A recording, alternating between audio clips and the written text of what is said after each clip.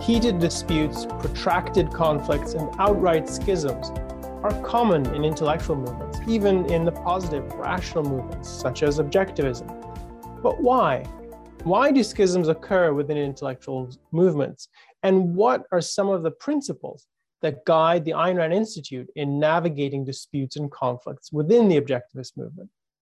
These are central questions addressed in a new essay of Schisms, Public and Private, which we've published in New Ideal.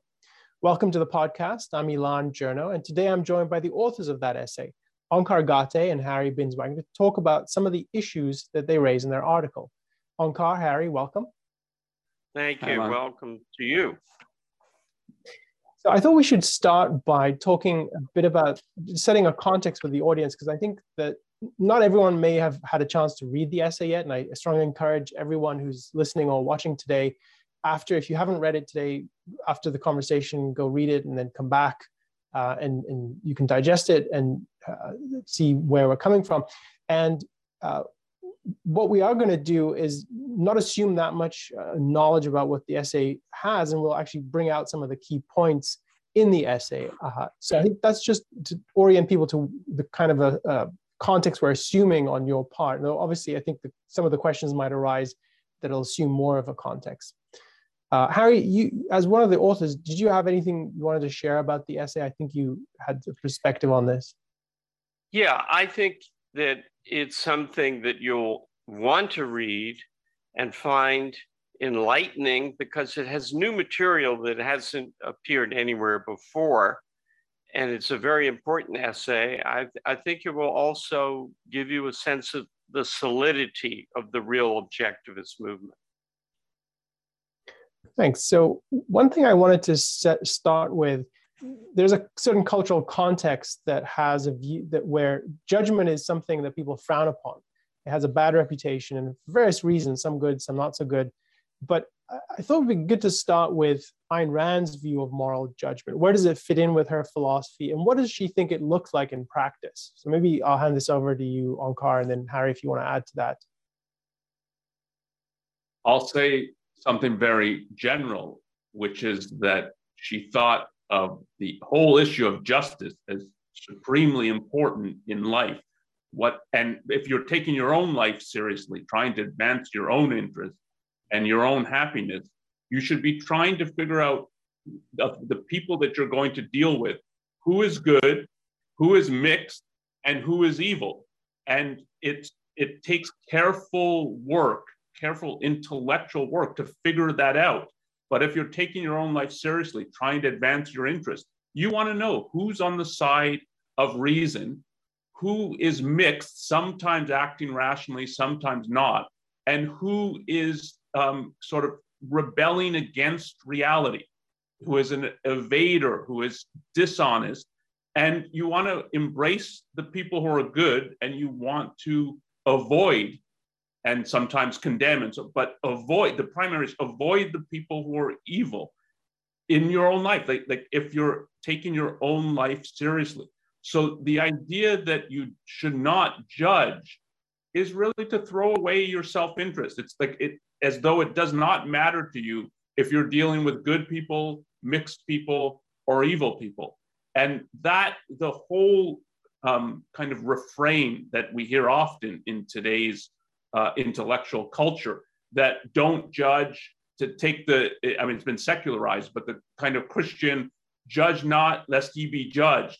So I won't judge you, you don't judge me. That's not in the interest of people who are good.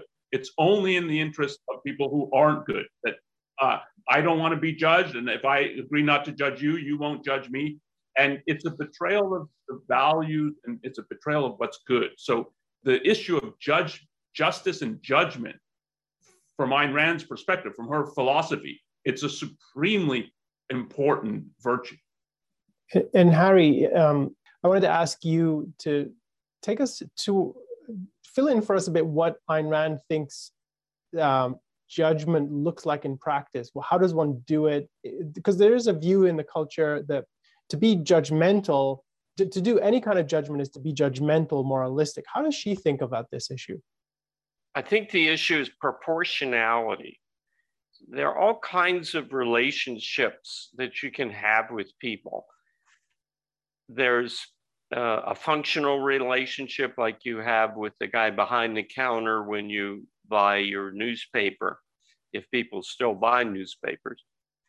And there's a casual acquaintance relationship, a mild friendship, a deep friendship, a romantic relationship, and they all have, and of course then a business partnership where you're trusting the honesty of the person, among other things.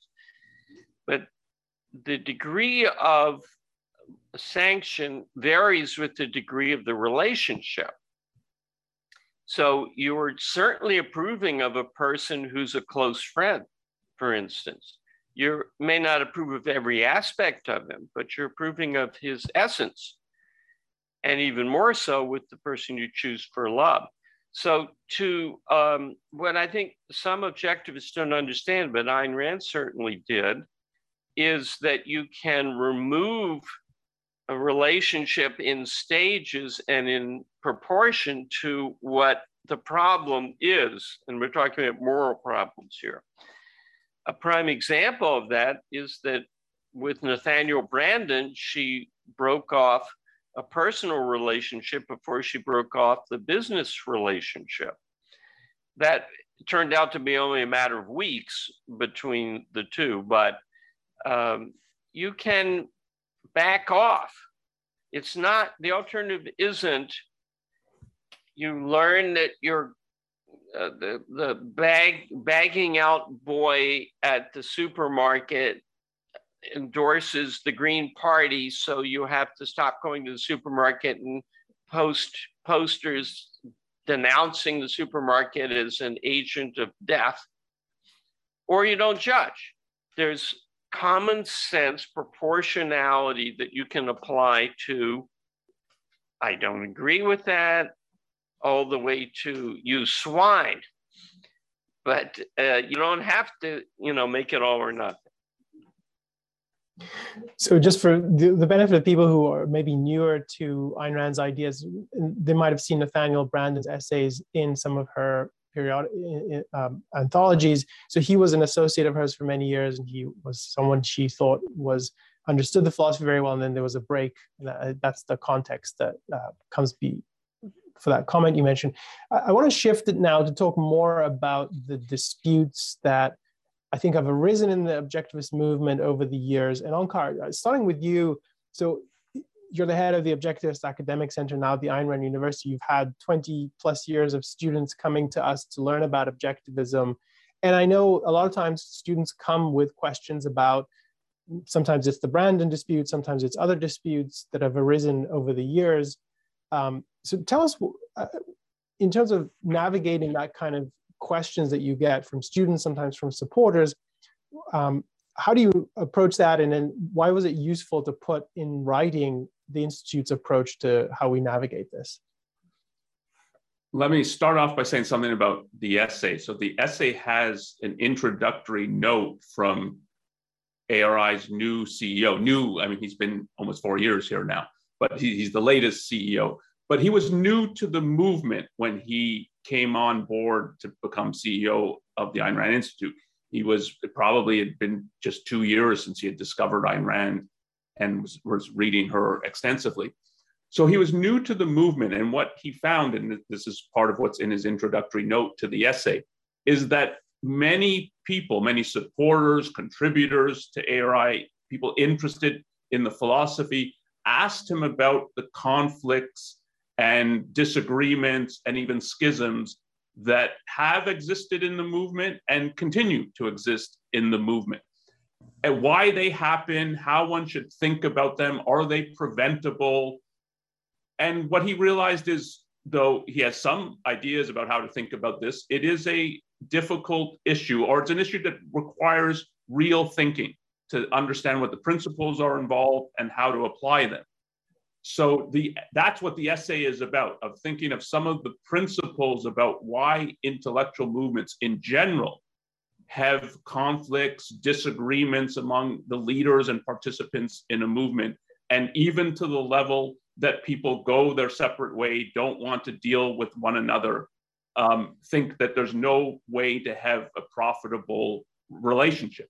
So, and that's a schism when it's a complete separation.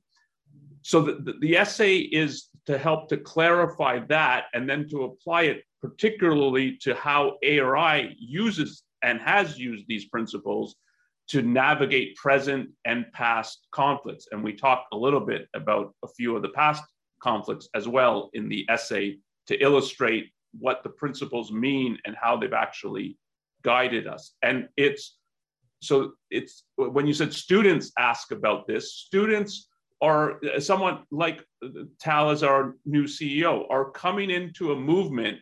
It's not obvious how to think about like what is a movement, how do you navigate it?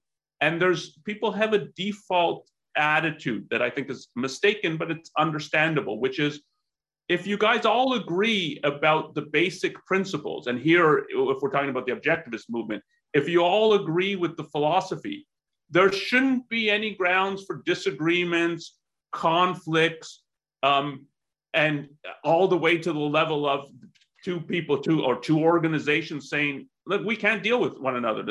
There's no profitable way, so we're just going our separate way.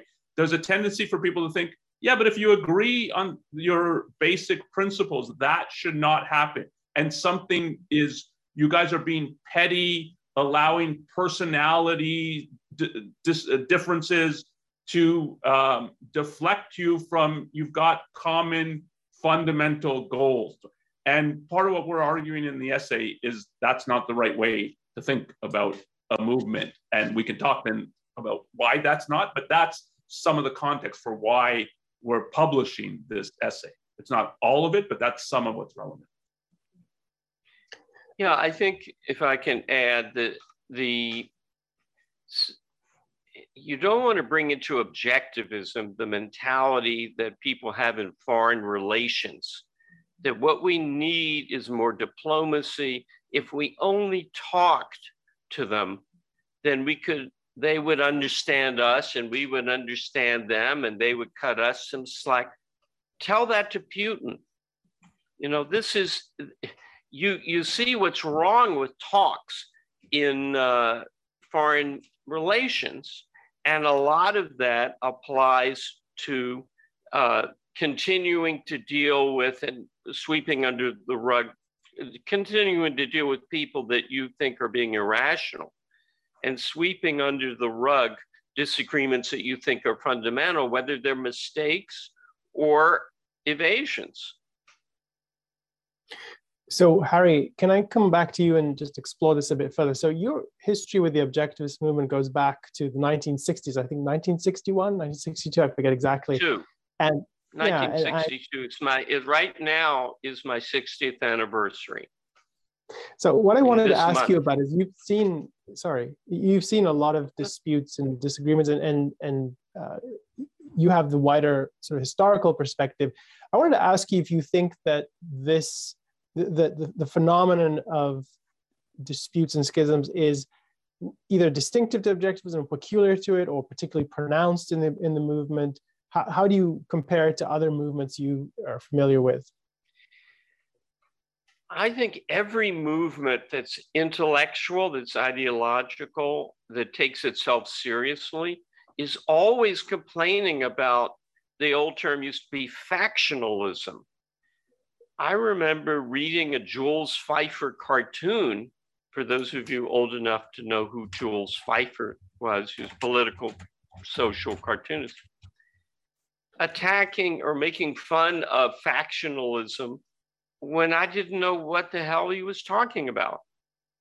It's normal for intellectual and morally informed movements to have disagreements that can't be resolved. And the only question is, well, in objectivism, we say everything can be proved, right? So why can't you just prove that you're right and they're wrong? Should I go? I don't want to monopolize here. I know Ankar's we're trying to get his video synced.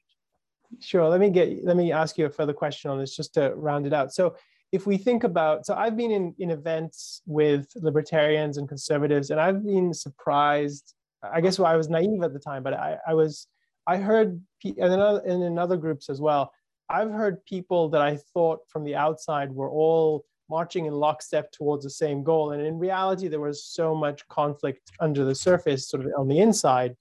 And I've been, the more I've experienced different movements, the more I see it as it's just a feature of intellectual activity that people are going to disagree. So let me sharpen the question a bit more. You said that in objectivism, everything can be proven. It's a rational philosophy. You know, devil's perspective might be, well, shouldn't there be fewer disagreements? There are fewer disagreements than there would be in a irrational movement where one person does not have so much charisma that he can dominate over the others. You get a lot of cultish following in irrational movements where you might not have disagreements because everybody is surrendered to the leader, to the Jim Jones figure, or any of these, who is Werner Erhard and so forth. But I wanted to say about objectivism, because it's an interesting epistemological point. The primary method of proof is inductive. It's not a matter of coming up with 4 syllogisms and saying, see, we were right on the issue of whether there should be the city should allow a mosque to be built near the World Trade Center. That was one controversial thing some years back, New York City. It's an induction which calls upon all your knowledge because it's a philosophical induction. And those do get proved, but in order to see that they've been proved, you need to establish a wide context. And it can take years for people to see that.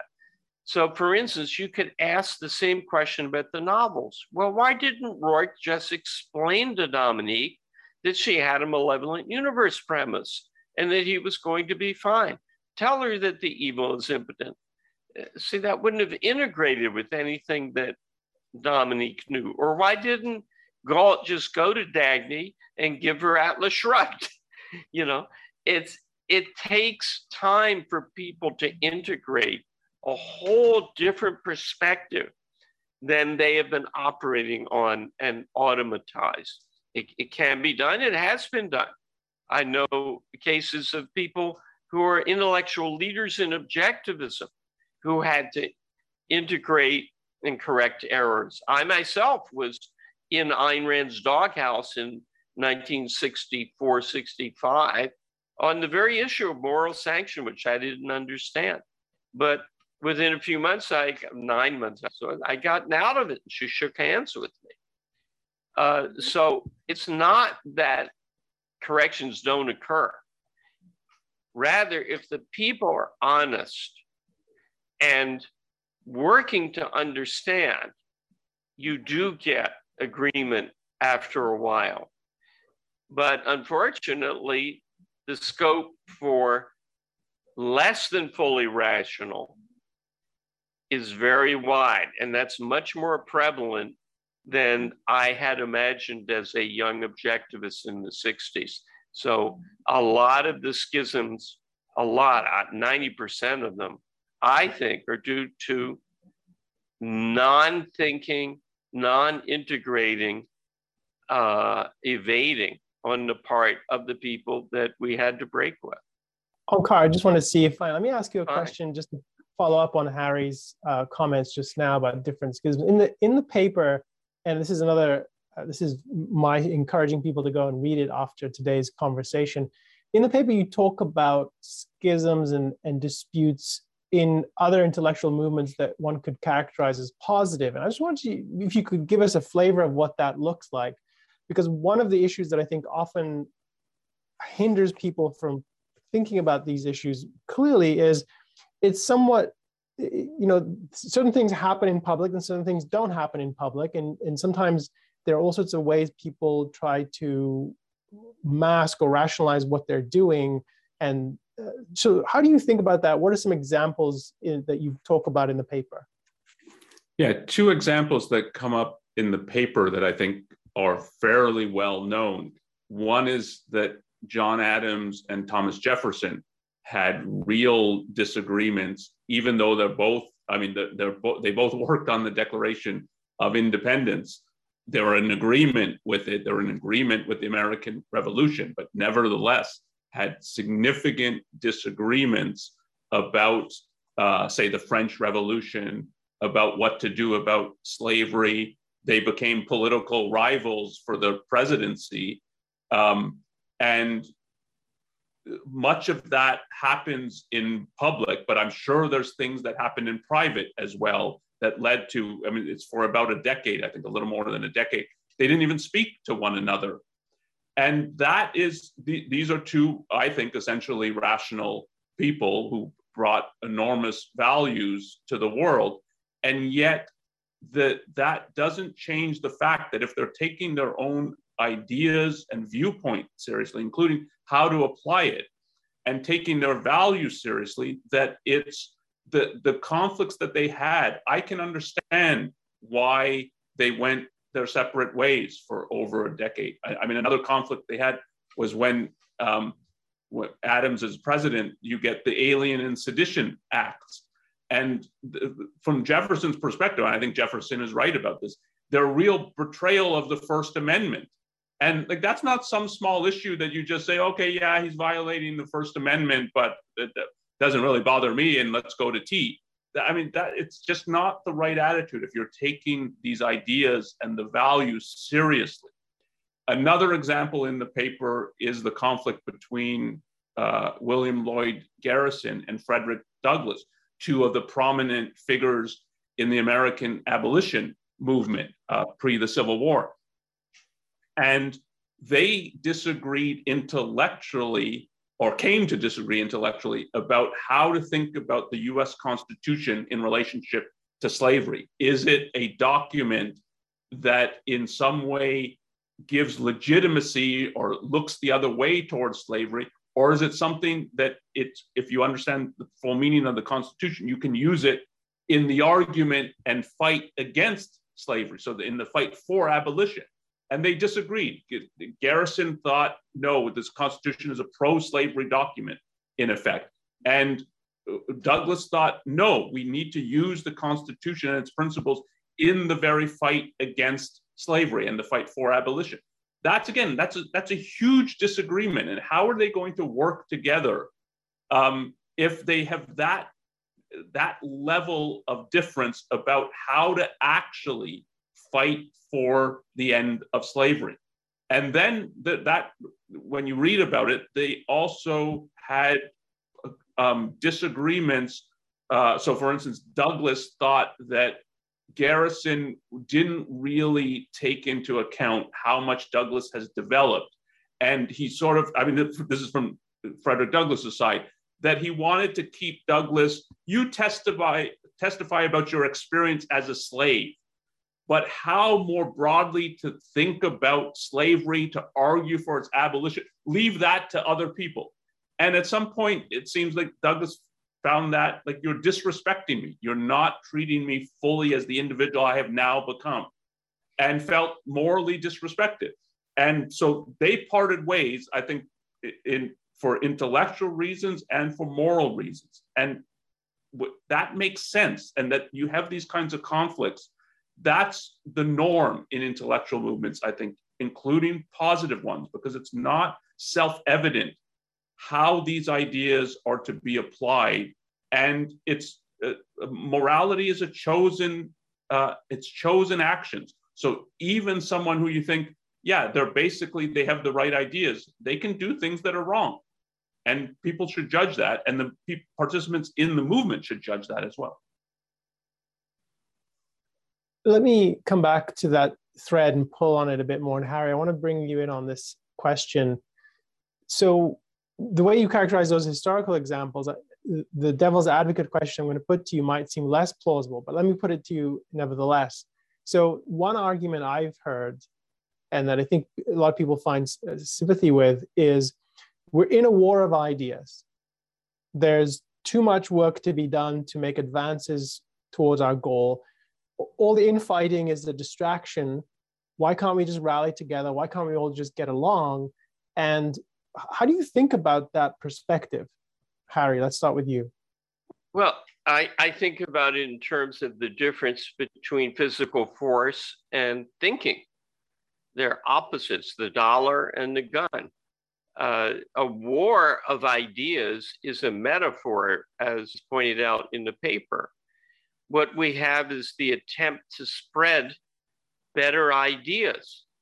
In that process, the role for allies exists only if you hold the same basic premises. If you read Ayn Rand's article, The Anatomy of Compromise, she points out 3 principles of collaboration and cooperation. And one of them is that if 2 sides are cooperating where they share the same basic premises, the more consistent will win if it's rationally identified. Another one is if the good side makes common cause with the evil side, it's the evil that will win, because evil qua evil, or mistaken qua mistaken even, has nothing to gain, can only gain, has nothing to contribute to the good. It's the good that's productive, that's right, that can prove things. And by allying with those who can't and who muddy it up, you hurt yourself. So in a war, you can be helped by an inept ally. So let's say in World War II, if we allied with France, France was occupied, but at a certain point it was free. Okay, so maybe they're inept, or Yugoslavia or something. They could help out, they could distract the enemy on that front, because it's numbers that count. It's guns and material and numbers that count. But in a war of ideas, it's consistency that counts, clarity that counts. So you want to go out of your way to avoid confusing your message with a weaker version of it or a bastardized version of it. I mean, that's the story of the Fountainhead. That's the story of the Atlas Shrugged, the sanction of the victim, is that you do not help yourself in a non-physical force context by allying with those who do not share your clarity and your consistency. Let me acknowledge, just as we are going through the conversation, we've received a number of questions. We'll try to fit some in. Thank you to those of you who have submitted questions using Super Chat. We appreciate your support. We'll try to get to your questions as well. We give those priority if we can. So let me ask you, turn back to you, Onkar, to ask this question. Is there some sense in which schisms can be a good thing? So I think some way in which we set up this conversation would lead people to think, well, schisms are a problem. How do you navigate them? And in a certain way, they are problematic. But is there a sense in which they can be good, or that they're evidence of something healthy? Yes. And if in intellectual movements, I think this disagreements and schisms often are healthy, because they're often about fundamental issues.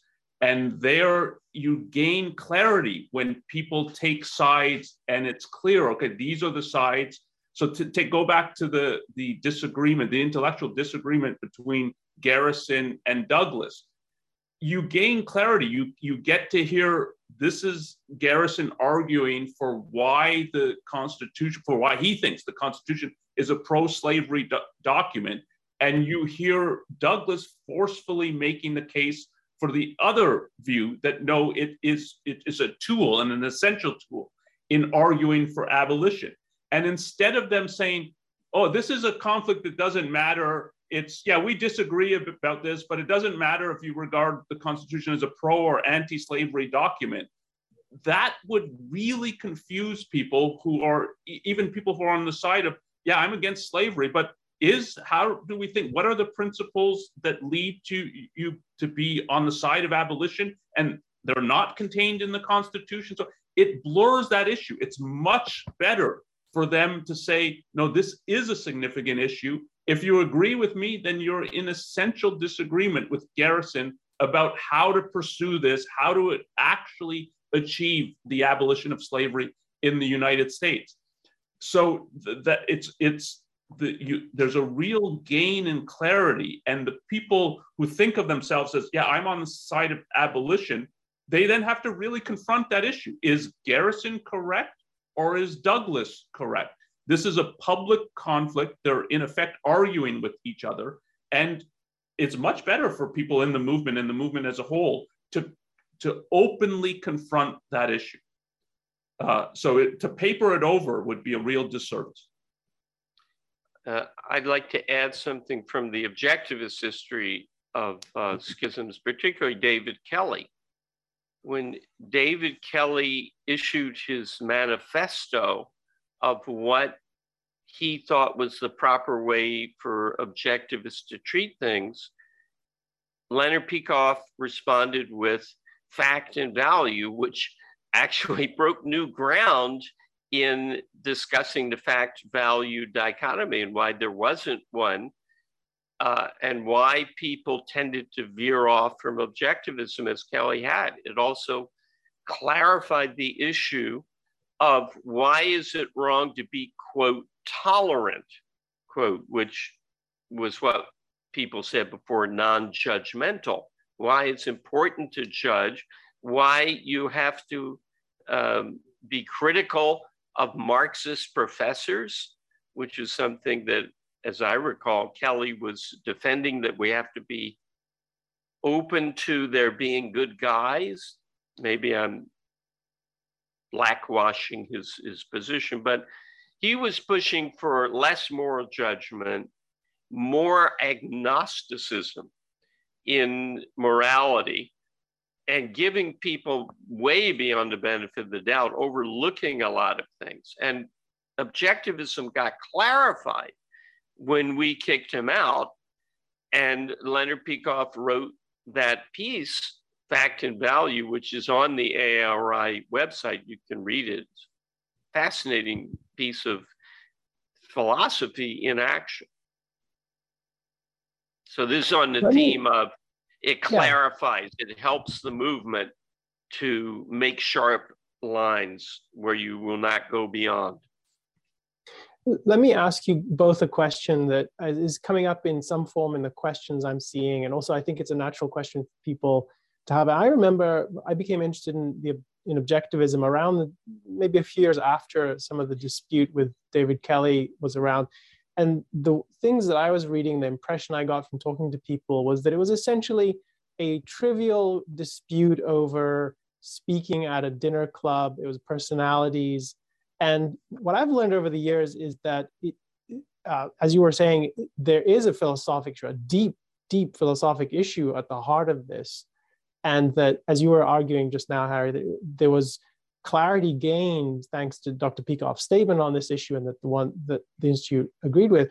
So you characterize it as we threw him out, and I take that as just colloquial, but let's dig into that. What does that mean? And how do you characterize, how do you think of David Kelly now? Because I think he still presents himself as someone who... Can I respond to that? Yeah, we threw him out, but the history that you thought is incorrect. We did not throw him out because he spoke at a libertarian supper club.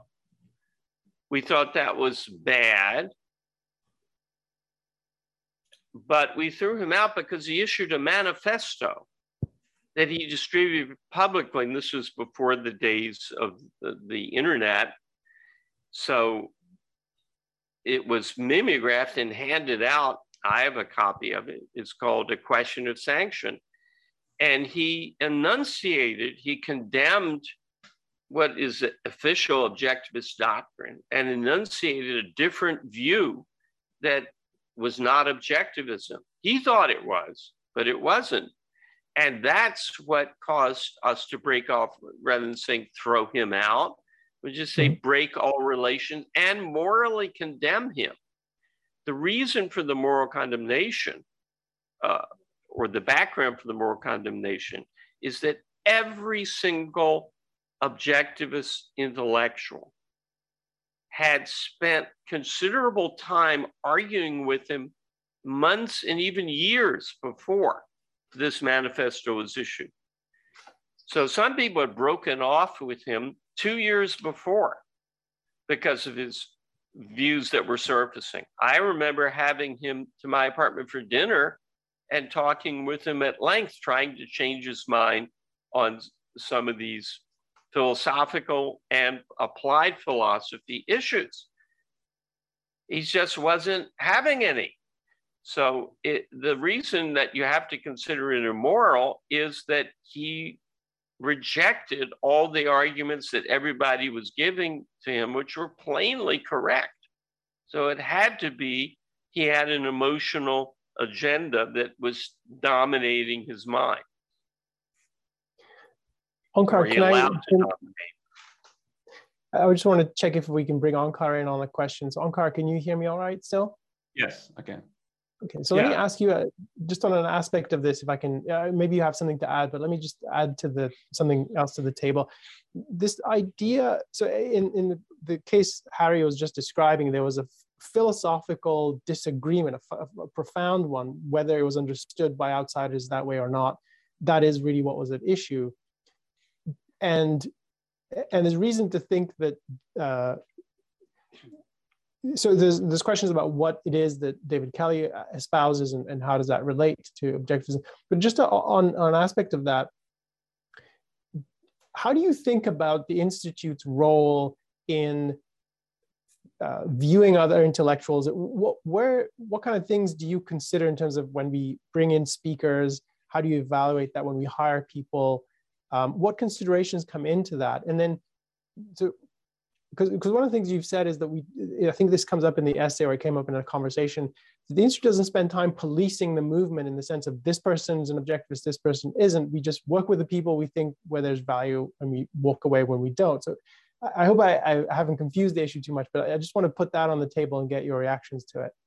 Okay, let me say a few things on that. And it does relate to the issue of David Kelly that you were previously talking about.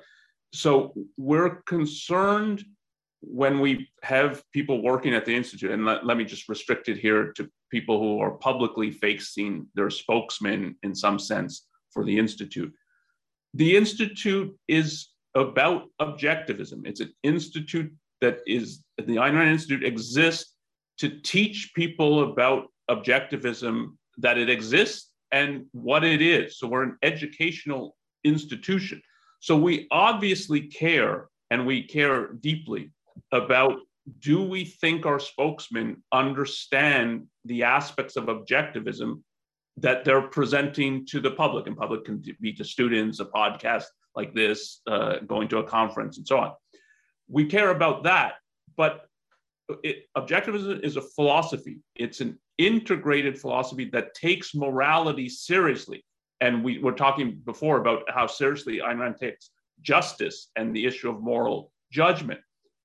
It also takes the issue of integrity very seriously, that you have to live by the principles that you are saying are correct. And you're telling, as spokesman, you're telling other people, this is what you should think is correct. This is what you should do. You have to live those.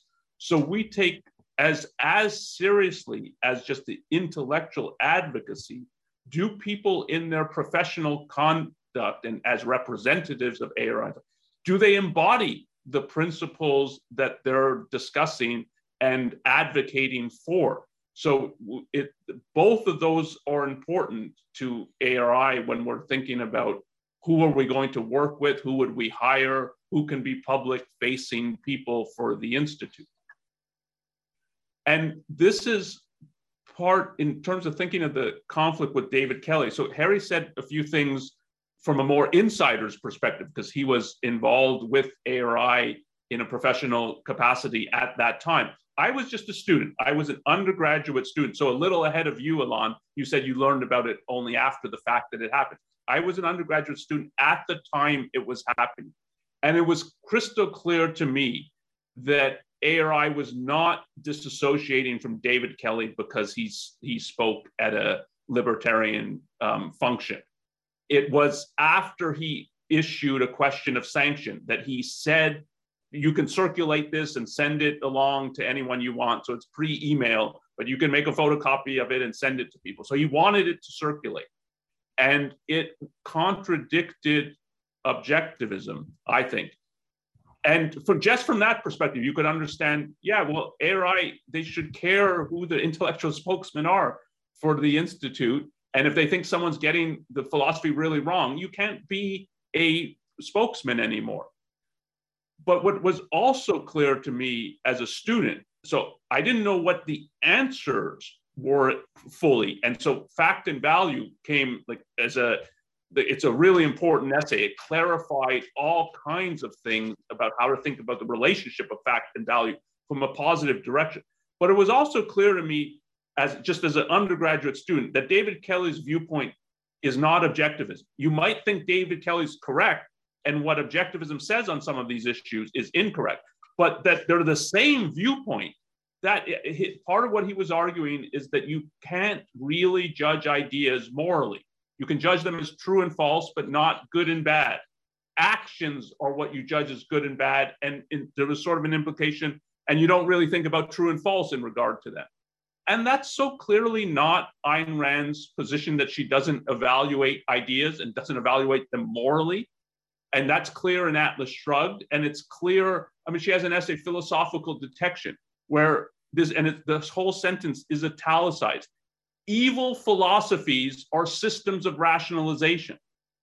And a philosophy just is a set of ideas that she's saying is evil. So the idea that in objectivism you can't evaluate ideas, it's just, David Kelly might be right that objectivism is wrong on this, but he was presenting it as this is what objectivism says. And that, to me, went from, okay, this is not just an intellectual error. This is a professional philosopher. There's no way he can really think that this is what objectivism says. And there's some element of pretense here. And that brings you to, okay, then that's a moral issue, not just an intellectual disagreement. I want to, yeah, I want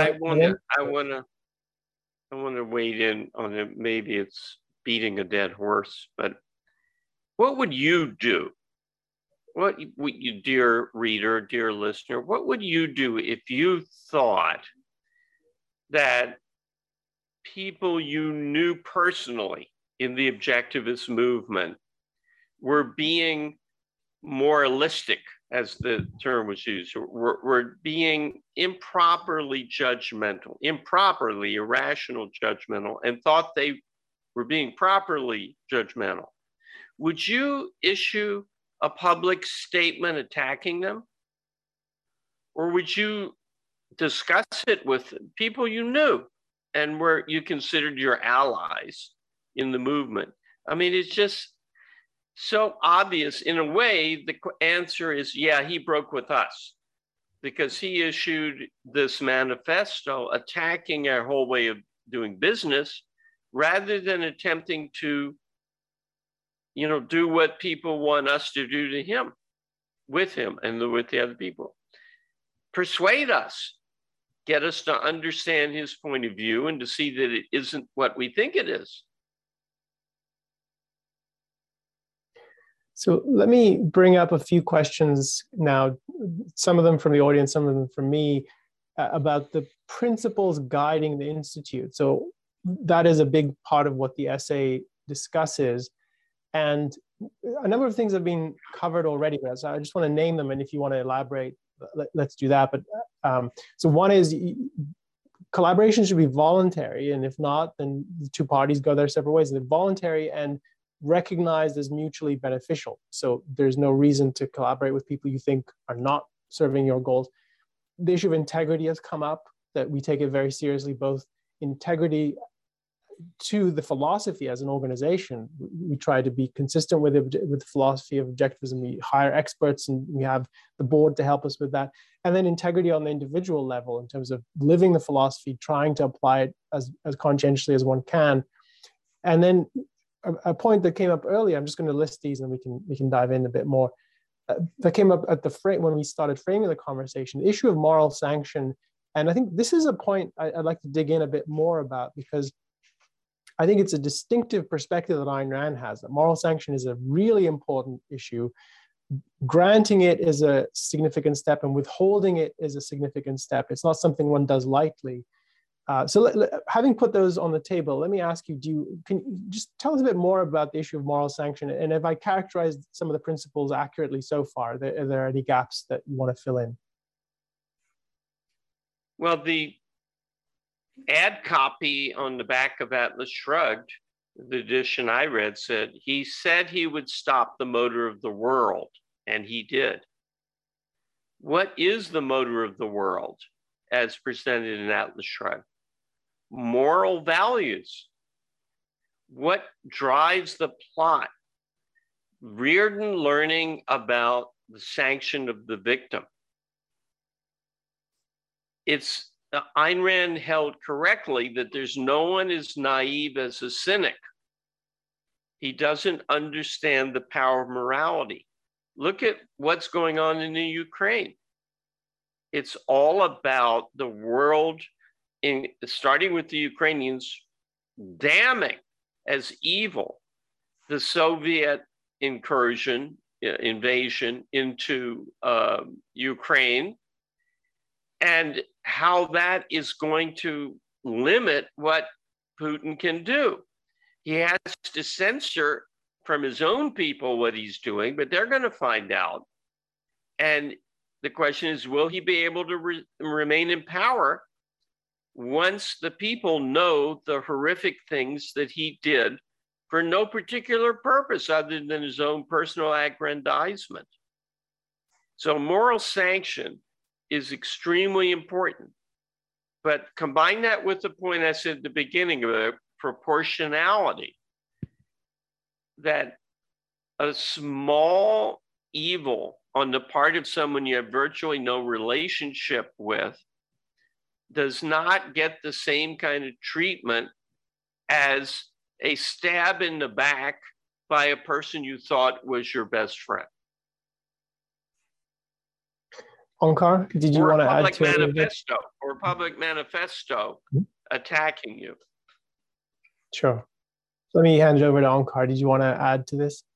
Yeah, let me add a comment about Ukraine from the other direction. So what Harry was bringing up, I think now, is that people are withdrawing their moral sanction from Putin and from what Russia is doing. They're calling him and his actions evil. That's starting with Ukraine, but I've been surprised to the level that the Europeans are doing it, because the Europeans tend to compromise and be wishy-washy on everything. And that's what had enabled Putin to think that he could do this and get away with it. So the fact that he was given moral approval prior to this, and in all kinds of ways, from membership in the United Nations to a permanent seat on the Security Council. The United Nations is supposedly an organization dedicated to peace, and you have here a tyrant and a dictator and the former member of the secret police in Soviet Russia. And this is viewed as, yeah, okay, of course you're a legitimate statesman and we'll have talks with you and try to have agreements. And then just from the US perspective, the appeasement of Putin, so the treating of him as though he's a legitimate head of state, that goes back to Republican presidents, Democratic presidents, Bush saying, like, when he's at Bush Jr., how can you know you can trust Putin? Well, I looked him in the eyes, and that's how he makes a judgment. I mean, the complete intuition form of judgment. That's non-judgment. To the Obama administration after Russia and Putin invaded Georgia, we're going to have a reset of our relationship. and I had forgotten this, but I had just read this in the last few days. Hillary Clinton, who was Secretary of State, right? Who literally brought to the meeting a big red button to symbolize, yeah, I'm pressing reset on our relationship. And what the reset meant was, okay, we'll evade the fact that you invaded Georgia and let's try to get along. Complete capitulation. And the same then you saw with the Trump administration. Yeah, maybe Putin can hack America and we'll get more dirt on the Democrats and Hillary Clinton. So it was complete treating of him as he's a legitimate head of state. And that's what emboldens someone. And to withdraw that treatment, then they're faced with the no more aid from the good. And that is when they will start to wither. So let me identify something else that comes up in the paper that I thought would be useful to talk about.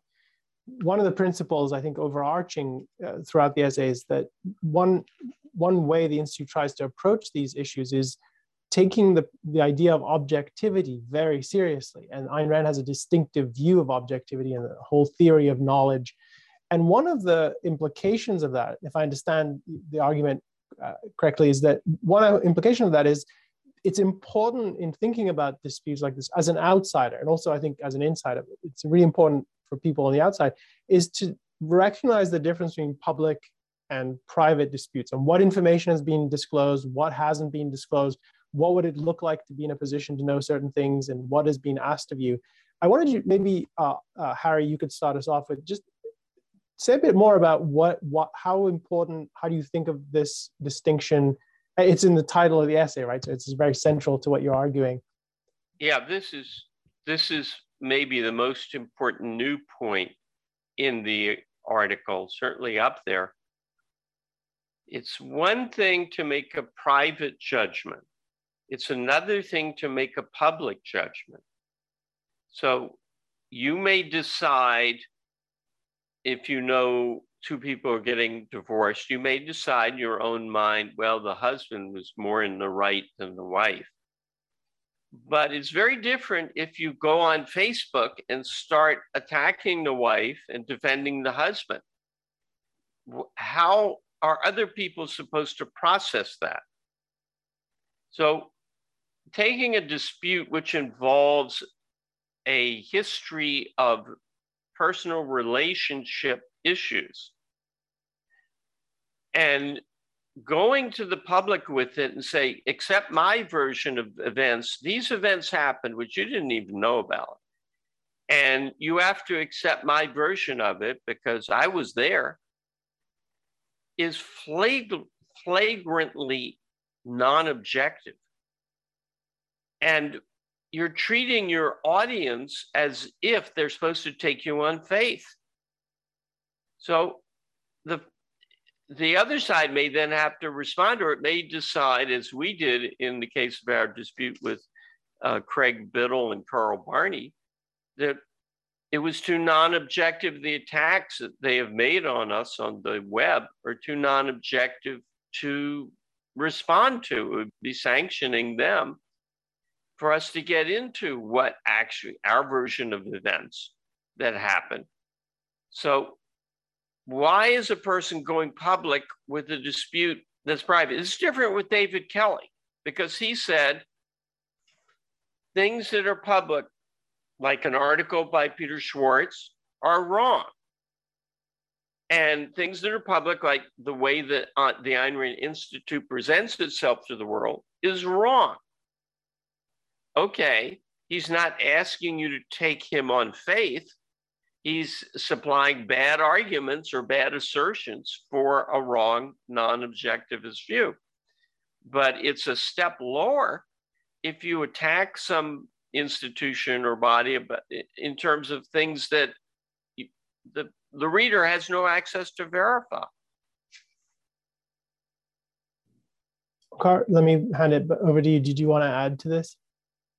I'll say one thing again about the David Kelly situation, because I think there too, you could see, it's useful to see the difference between the public and the private.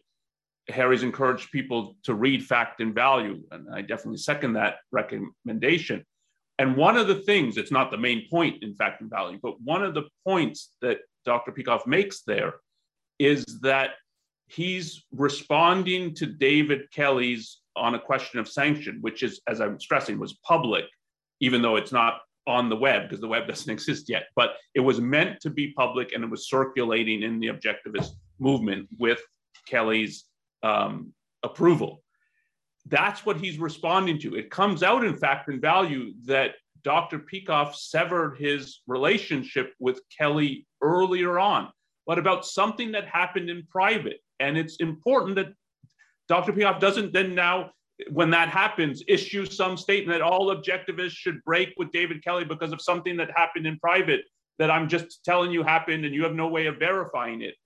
And that's the difference between public and private, that it's when Dr. Peikoff's arguing a question of a sanction, which is public, it's all wrong. It's a betrayal of objectivism. You can judge that independently. When he says, well, Kelly said this to me, and so I ended my professional and personal relationship with him, I can understand, like if that happened, I can understand why Dr. Peikoff ended his relationship, but he's not trying to convince me that it happened, let alone that I should have ended my relationship with him 2 years ago or something like that. And so it's very different, the context of when you're arguing about something that is public and a person can look at firsthand and when they cannot. Yeah, I wanted to add to that Ayn Rand broke with several people that were close to her that you don't know anything about unless you've been in objectivism for decades, you know, because it was not over anything that had occurred in public. It was not something that an individual could publicly verify. So the 2 points are, there's a big difference between private criticism and public criticism, and it's non-objective to make public criticisms that involve things the person can't themselves verify. They come down to he said, she said. Let me turn to the point that you make in the essay that brings up another distinctive objectivist view coming from the theory of knowledge, epistemology, the idea of the arbitrary, because part of what the essay claims is that some of the recent allegations in the dispute that you mentioned with Carl Barney and Craig Biddle versus the Institute, the claims there you characterize as arbitrary given the level of non-objectivity. So let me start with, what is the arbitrary, just so we have an understanding for the audience who may be not familiar with that, and then I have a further follow-up on that. Onkar, do you want to start with that? Or you want sure. to? So I'll say just a word on the general of the idea of the arbitrary. So you could say it's a technical term or a term of art in objectivism that comports with the general meaning, or one of the general meanings of arbitrary. An arbitrary idea or claim is a claim for which no evidence is offered. And indeed, it's usually, I don't need evidence. I'm putting this forth. You knock it down, you respond to it. I'm not going to try to give you evidence, let alone try to prove it. And so it's a claim that's really defying the need for evidence. When you get something like that, what objectivism says is you do not respond to it. You cannot, in a cognitive way, respond to it, because you certainly can't say it's true, but you can't say it's false, because you can't say, look, okay, you've given this evidence, but it doesn't really establish what you think it does, or there's some counter evidence that you haven't taken into consideration, and that would lead, if you took it into consideration, that would lead to a different conclusion. So you can't do anything like that. So you can't show that it's false, because showing that it's false is showing that the evidence is inadequate to establish what the conclusion supposedly has been established is. When there is no evidence offered, you cannot do anything like that. You should dismiss it out of hand. It's worse than the false, because it's a pretense. It's a pretense that they're trying to understand things, they're trying to reach knowledge when they're not even trying. They haven't, if you're not interested at all, what's the evidence and does the evidence really establish what I'm saying that it established? You're not trying to reach knowledge. And a falsehood is something where a person has tried and failed. And if you haven't tried, you can't even say that, well, you failed. So in that sense, it's worse than failing. It's the pretense that you're concerned with knowledge and truth when you're not concerned. And that's, I think, what is meant by the category of the arbitrary in objectivism. And it's damned by objectivism. Like, this is really, really bad to engage in the arbitrary. I would like to add to that you cannot refute something asserted on the basis of the following rules. I get to assert anything I feel like, and you have to knock it down. If you can't successfully knock it down, then my assertion stands. Maybe not as certain, but as a hypothesis. If you play that game, it goes like this. You cheated on your wife, didn't you? When, where, how, with whom? What are you saying? Well, you were seen in Topeka in early spring with a beautiful blonde, and your wife was home. Oh, that was completely false. That's a mistaking of me with my cousin who looks like me. I was in Albany, New York, and I can prove it because I was in the state legislature making a case for a free market. Well, how do we know that that wasn't somebody who looks like you who was testifying in Albany? Or where are your papers to prove that you were in Albany? And how do we know those papers? They could have been forged. How do we know it's not a conspiracy? Maybe there is no Albany. You can't win a game where you are always playing defense and he can throw in whatever he wants. That is playing the game of the arbitrary, which is pseudo-cognition. It's not aimed at the truth. It's aimed at maintaining a thesis without the need to show why that thesis should be even entertained as a possibility. So let me follow up on that with what you set out to do in the paper is not to rebut various claims that have been made in the recent conflict. And in the final section of the paper, you respond to some of those claims. So maybe you could help sharpen for us the difference in your mind between what would it look like to rebut a claim and what is it that one would do with an arbitrary claim once it's seen as arbitrary? How do you respond to that?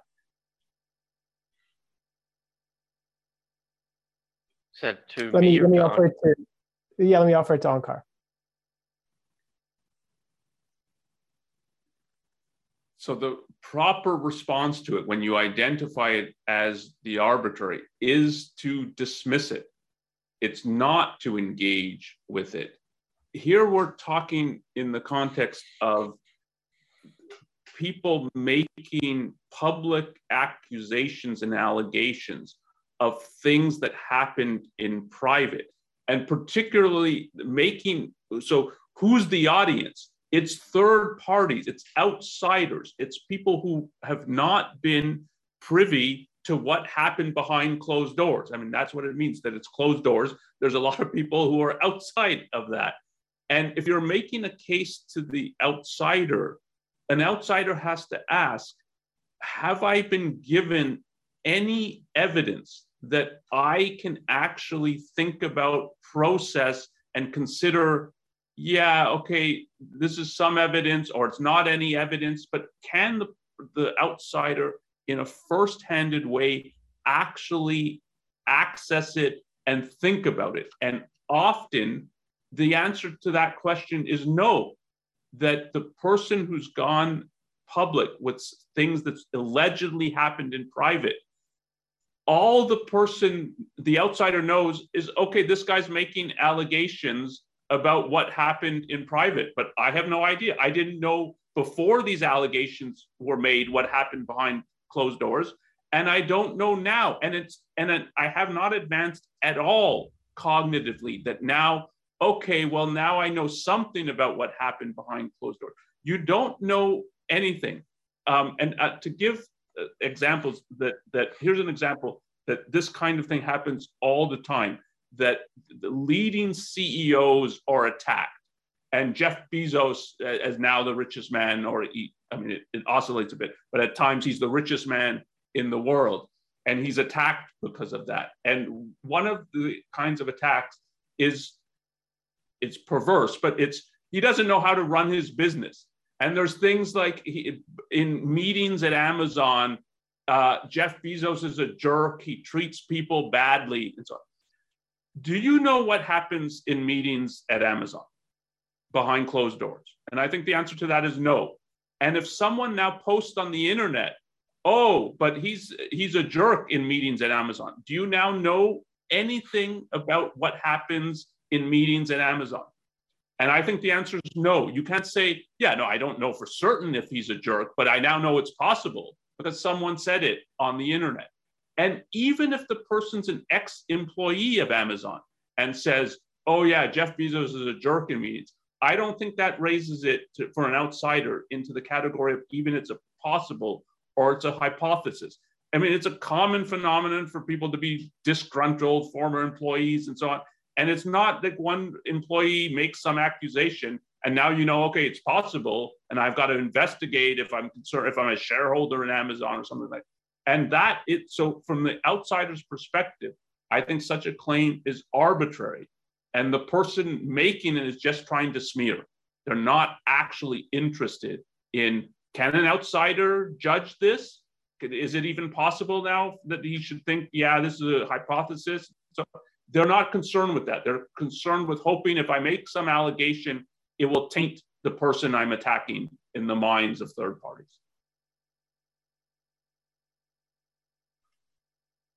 Harry, did you want to add? Because I have 4 more questions I could. No, I think that was a very complete answer. You said everything that I could have said. Good. Let me turn to a different perspective on this sort of issue. So the essay, one purpose of the essay is to set down in writing and make objective how the Institute approaches these issues and what principles guide the thinking on them. For people, and a lot of what we've brought out in this conversation is rich with advice for how to think about some of these kinds of issues from the outsider's perspective. So let me ask, building on the last comment from you, Onkar, about the attitude someone on the outside should take looking at this. And I think there are people who are going to be more concerned, have vested in objectivism, vested in the movement and its success. I remember conflicts where one of the common reactions people had, this was going back maybe 10 years ago, was, I'm going to become an investigative reporter. I'm going to dig into this. I'm going to interview people. I'm going to be a fact finder. And not because they're journalists, but just because they see themselves as really vested and want to know and get at the information. And what I'm hearing from the conversation so far is that doesn't seem like the right approach. How would you guide people in terms of just what epistemological guidance is there when you see something like this break out into public view? What sort of approach would you recommend for people? Can I speak to that? Yeah, why don't you start, Harry? The two things that you can go by. One is the nature of the entities involved, what your opinion is of the two disputants. And the other is, I guess there's 3. The second is the consistency of their case. Are there contradictions in their case? Or does it all integrate and all make sense as a whole together? In the light of the nature of what you think you know about the character and track record of the two parties. And the third is what we've just been covering. Has one of the parties gone public with a dispute that it was non-objective to take public and which should not have happened? Do they expect you to take their version of events on faith? After, there's another whole level. After the time has passed, the thing that's most revelatory is the subsequent behavior of the two parties. So if you look over the history of schisms when Ayn Rand was alive, the first one that was public was with Nathaniel Branden, and he wrote on the benefits and hazards of Ayn Rand's philosophy, stressing what he thought were the hazards. So it was a repudiation of it. David Kelly, after he broke free, howled up with Nathaniel Branden, who had admitted to lying to Ayn Rand about a very serious personal issue over years. So that was no problem for David Kelly. So if you look at what happened with him and with the others that we think have been immoral, and not every break has been over things that are immoral. You find the trajectory of the character of the person is the single most revelatory line of information you can pursue. So that's, at the time, the consistency, what you know about the people involved, and the objectivity of going public with it. And later, watch what the track record becomes of the two parties, each of the parties. Onkar, let me pass it to you and add a little wrinkle to this, which is it the case that someone on the outside should feel that they are required to take a position on something like this, where a dispute that was private has been made public? No. So in the sense, if a position means I need now to figure out what actually happened behind closed doors, no, you do not have to take a position on that. And often you can't. So that is, you can't do it rationally or objectively because you don't know what happened behind closed doors. So you could call it a position to say, I don't know what happened. But if by a position you mean a decision about, okay, I think X happened or Y happened, you're often not in a position to do that. And that is true even if someone in the private dispute says he's made some facts public.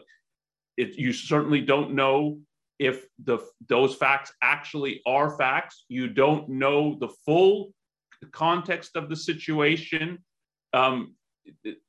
When you're making moral judgments about conflicts, people's character, you should be aware of the fact of how much information and processing of that information, of thinking, okay, the person said this or he acted like this. What does that really mean? What do I think about this in the total context of what he's doing and so on? How do I evaluate that? That's difficult. And when you don't know what happened, how are you going to make real judgments about who was in the right, who was in the wrong? So you don't have to take a position, and you often can't take a position in logic or if you're following reason.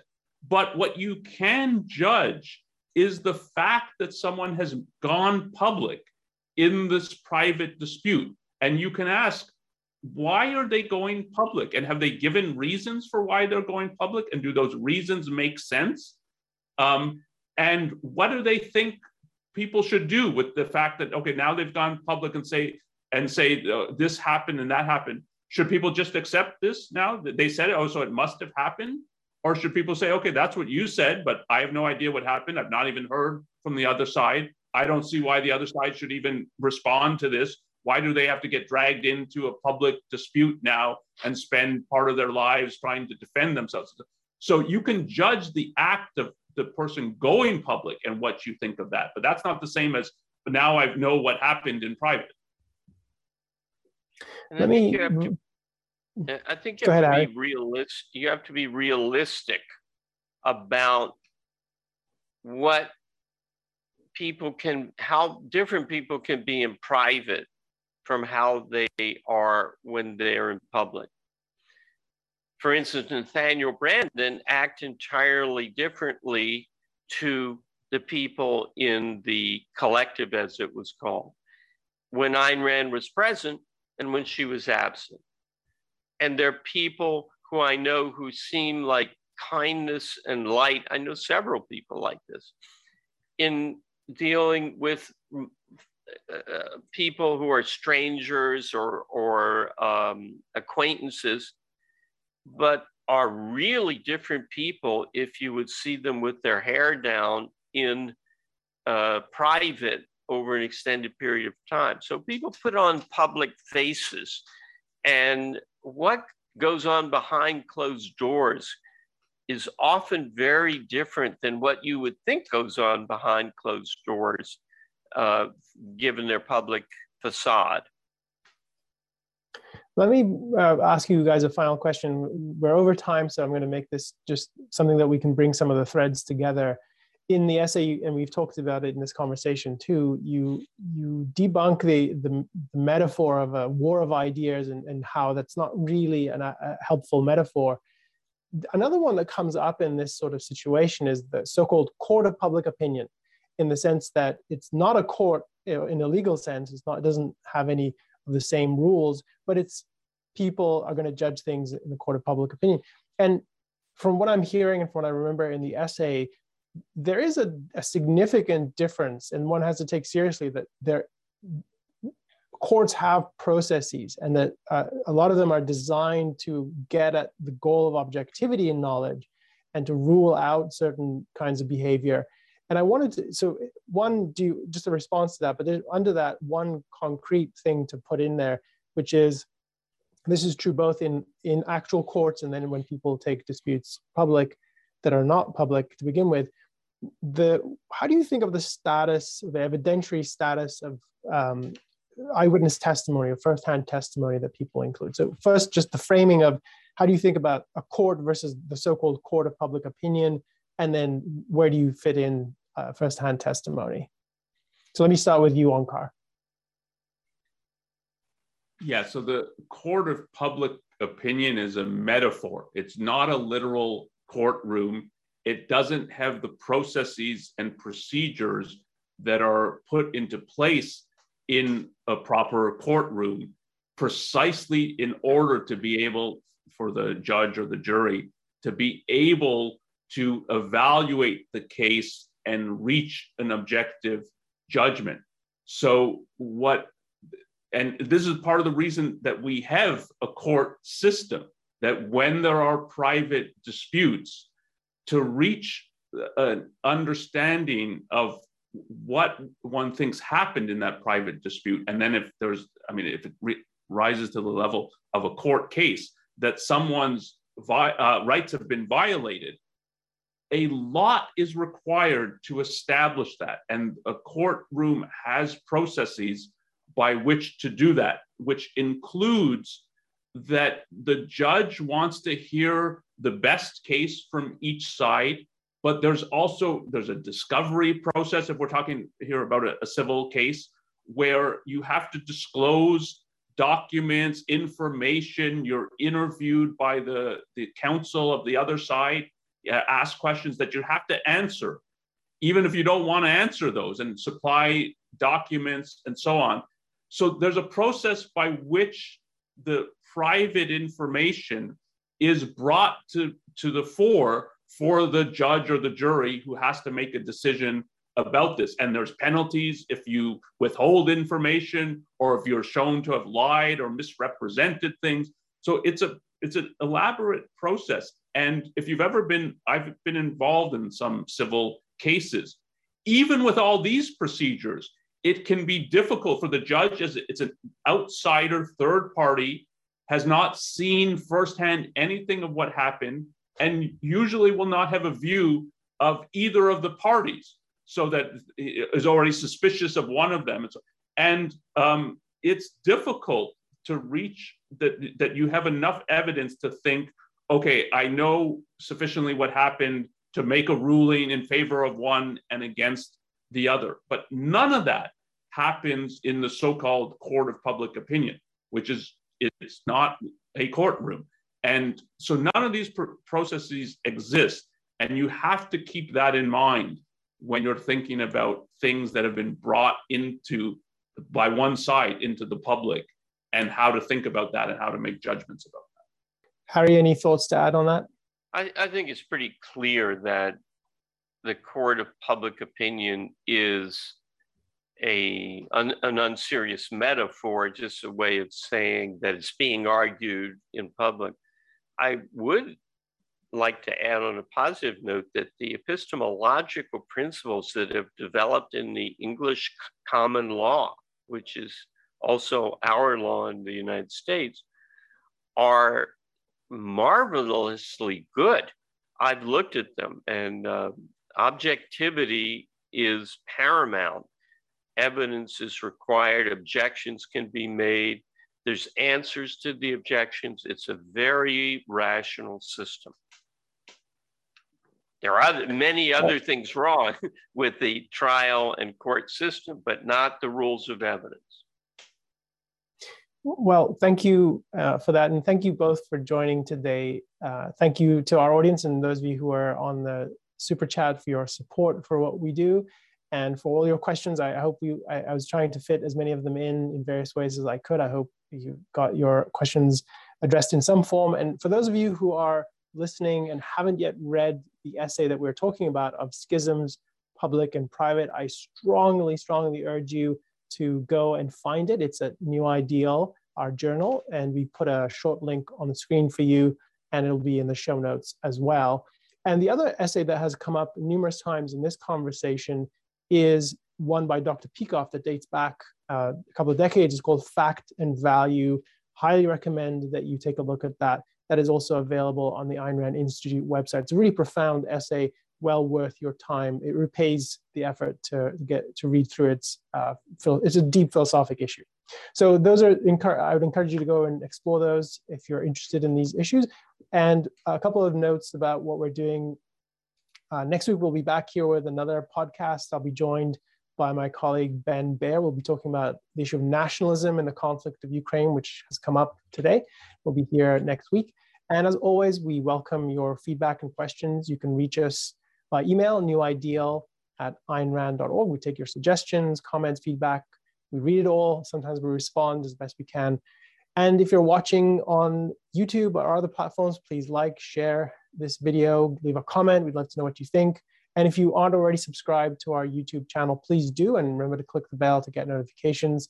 This all helps us reach a larger audience, and we appreciate your doing that. So thank you all for being here. Thank you, Onkar and Harry, for both for the conversation and for the essay. I found it really illuminating, and thanks for the conversation today as well. Until next time. Thank you. Thank you. Thank you. You've been listening to New Ideal, a podcast from the Ayn Rand Institute. If you like what you hear, leave us a review, share with a friend, and subscribe to our other podcasts. This podcast was made possible by donors to the Ayn Rand Institute. Help support this podcast by becoming an ARI member. Go to aynrand.org/membership.